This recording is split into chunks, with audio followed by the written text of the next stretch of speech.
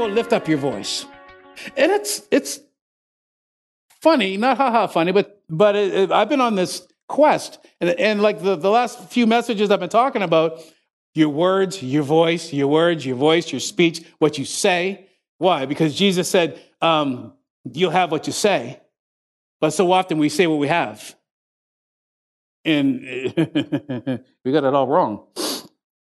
So there's bedrock truths that I talk about quite often. Number one, God cannot lie. He cannot. It's impossible for God to lie. So we can base the fact that this word is true.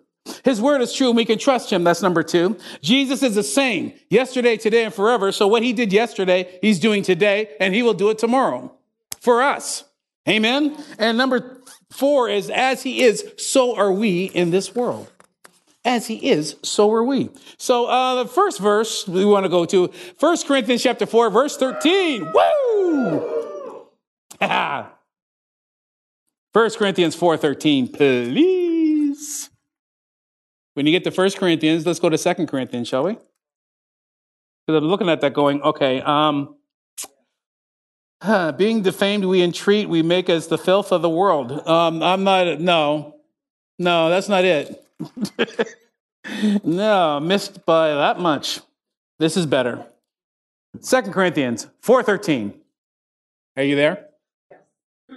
We, talking about all of us, having the same spirit of faith, according as it is written, I believed, therefore have I spoken. We also believe and therefore speak. I'm talking about lifting up your voice today. New Living says, I believe in God, so I spoke. We believe in God, so we speak. We speak the blessings of God. Why? Because we believe him. We know that he will do exactly what we say according to his word. The message says we say what we believe.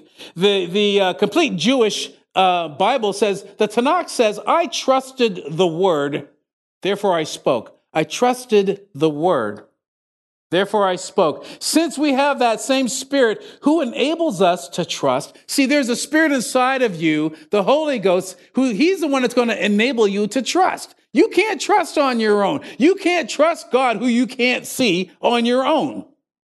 If you did, we would not need God inside us.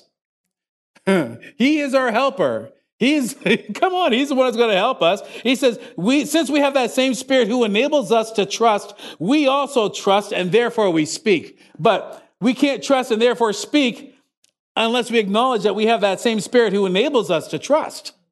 See how it all goes, it's all part and parcel of the same thing. Matthew 18:19, it says, again, I say unto you that if two of you shall agree on earth as touching anything, they shall ask. Ask. You have to say something. You have to lift up your voice, right?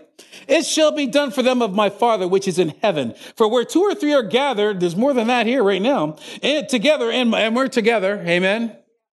We're in one accord. We're in agreement. God can't lie, and neither do we.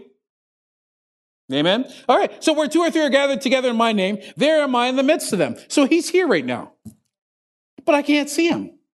Well, hardy har. We trust in the word. It doesn't lie. He doesn't lie.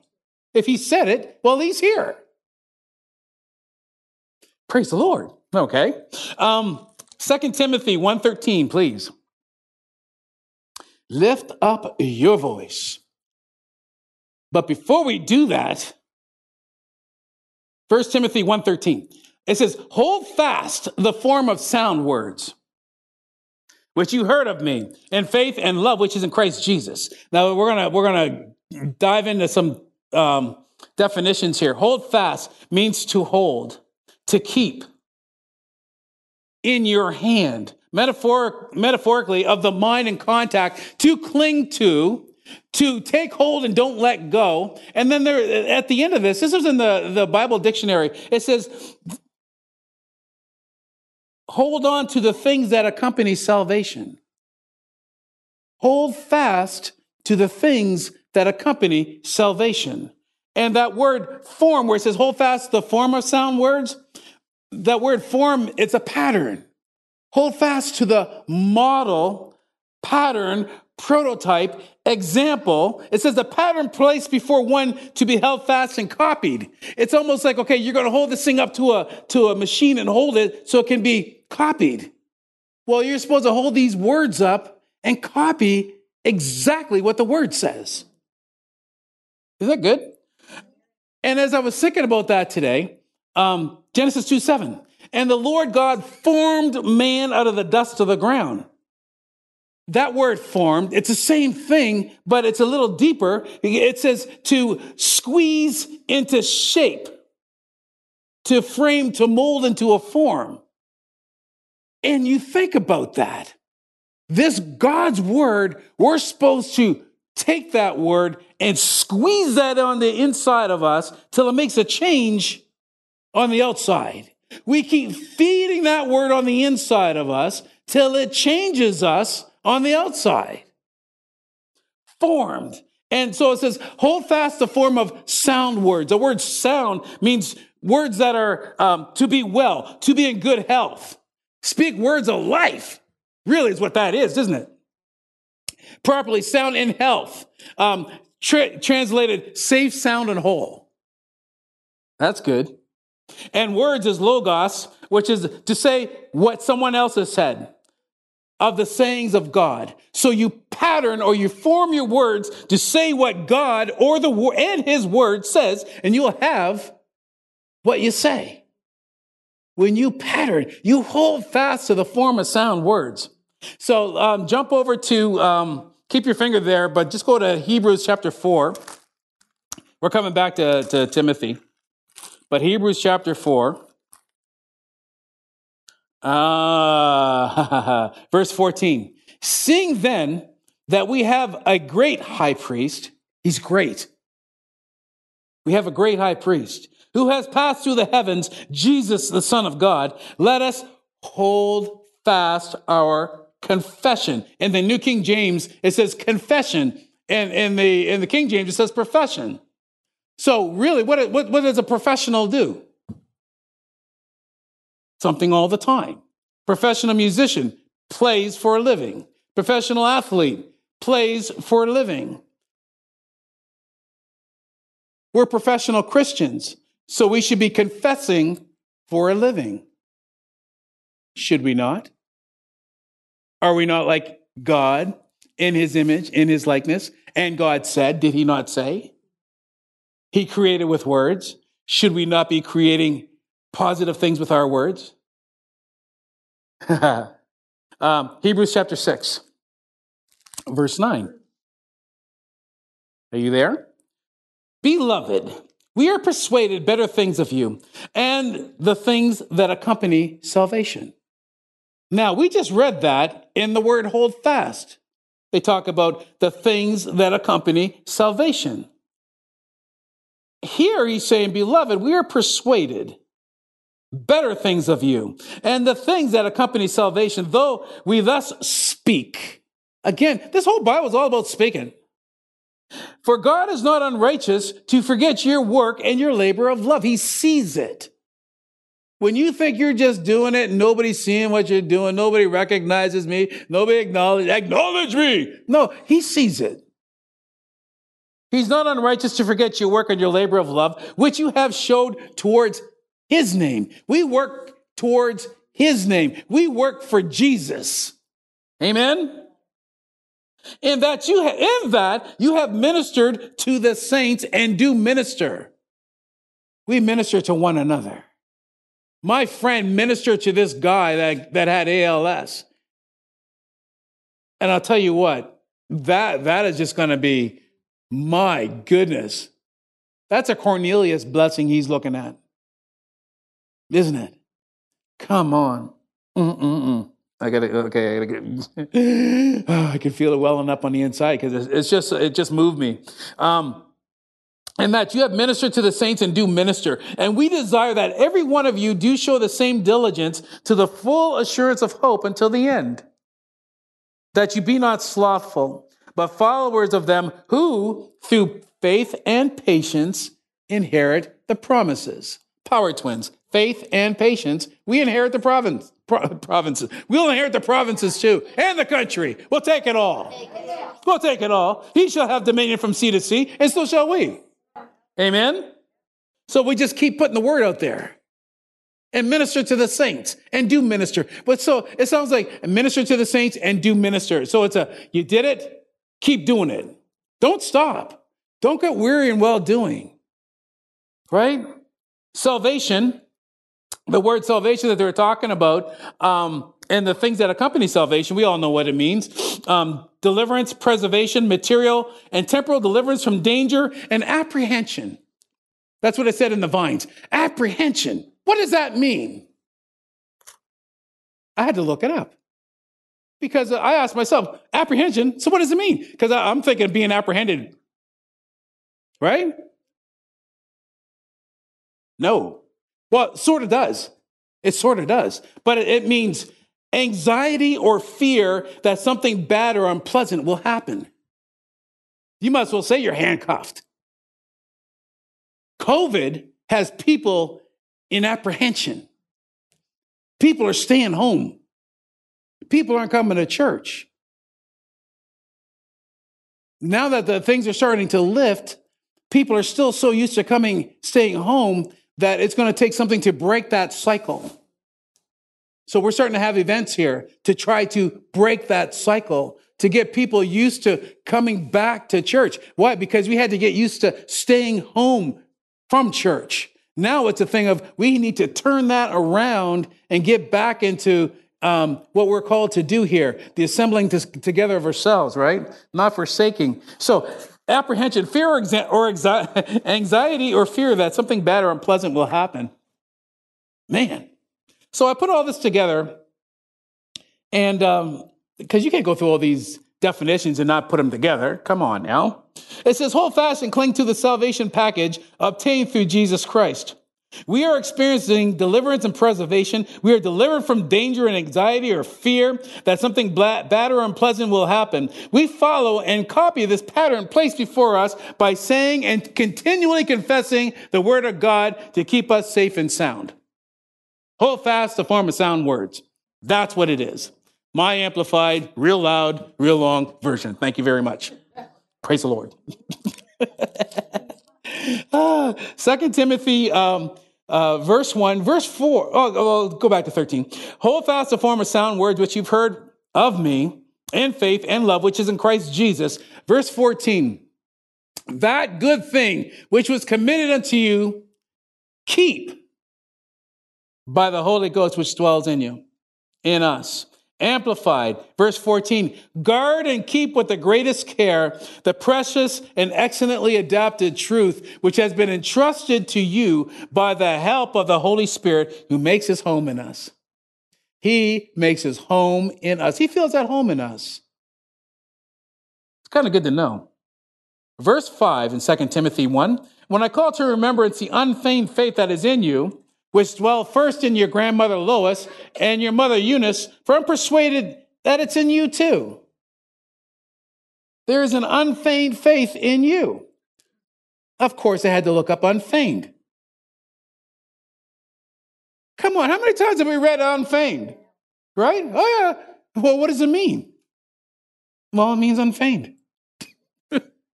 You tell me. All right, I will. Unfeigned without hypocrisy. Dictionary.com says that unfeigned is sincere, genuine, real, true, honest, and authentic.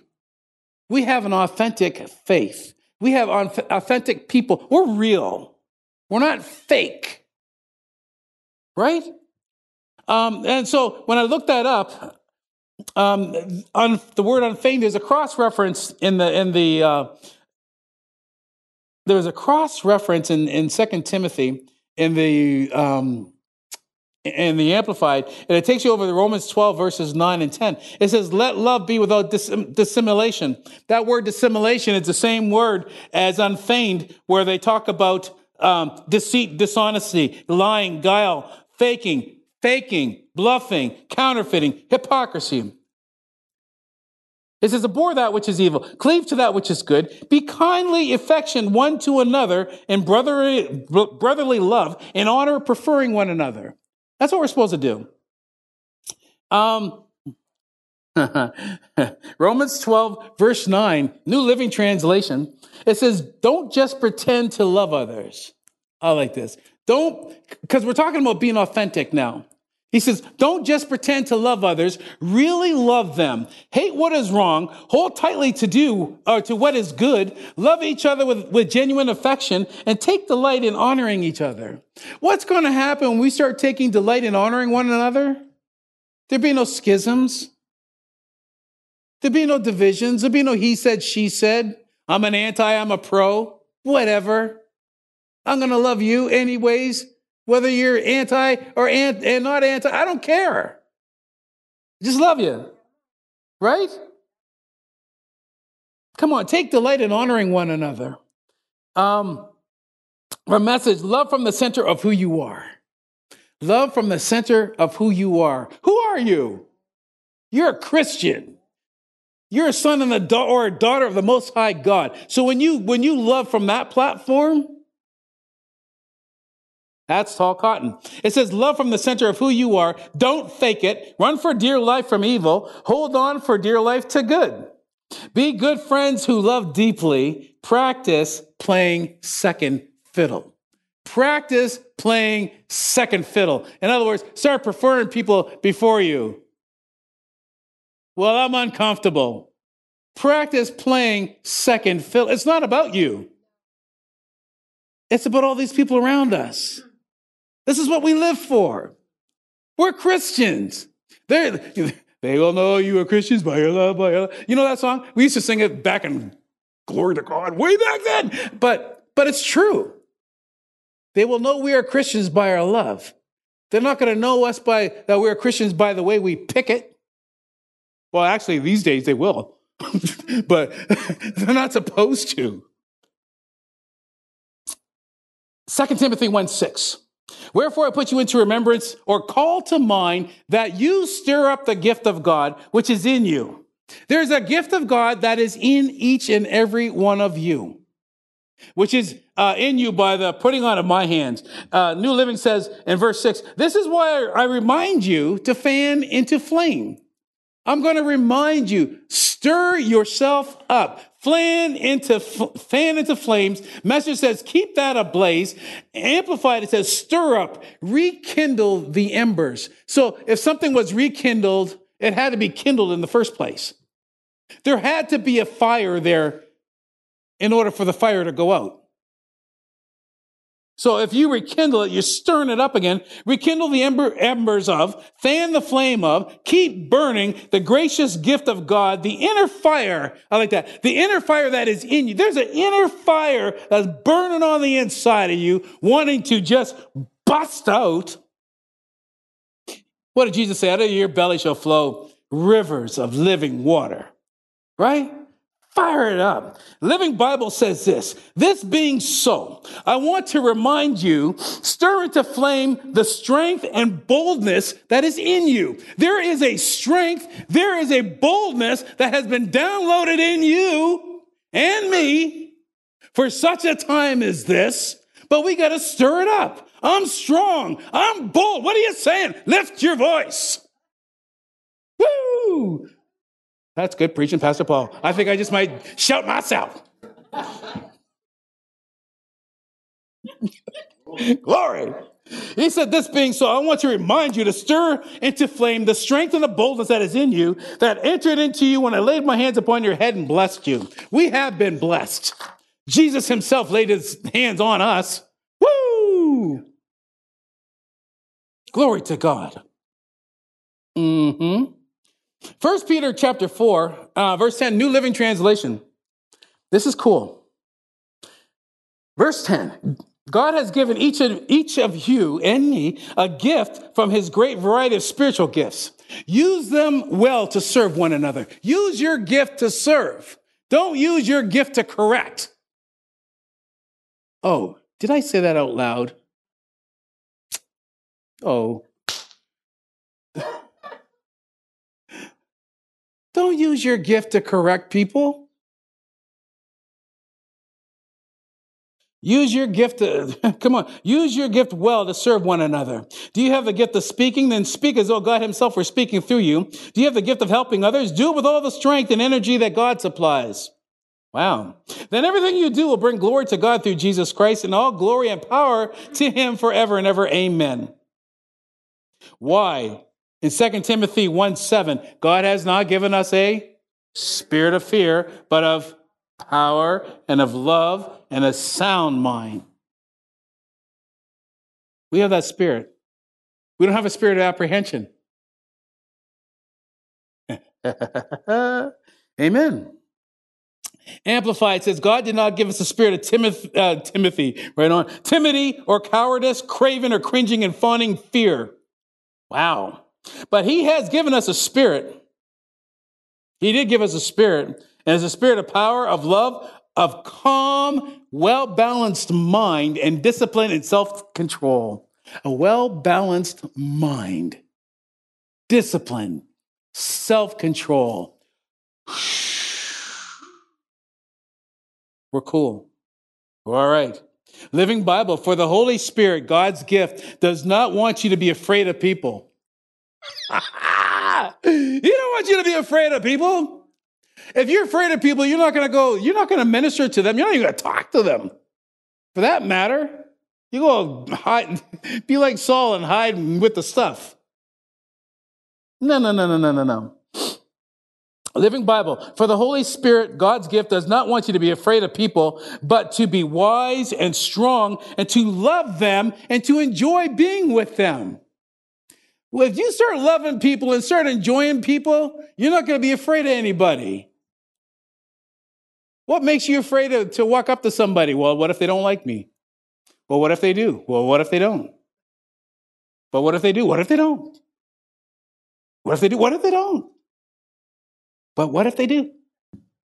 Praise the Lord. Instead of they're playing tennis. No. Whew. Genesis 18:14. 2, 4, 6, 8 words. Is anything too hard for the Lord?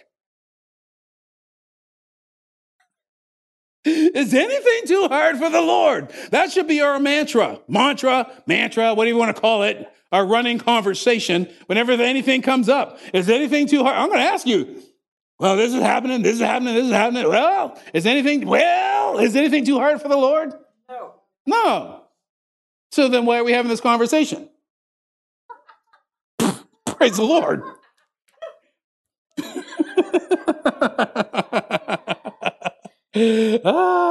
Glory. Is anything too hard for the Lord? No. Heck no. Hard no. Niet. It's Russian. Isn't it? Niet. Niet. Yeah. Da. Yes.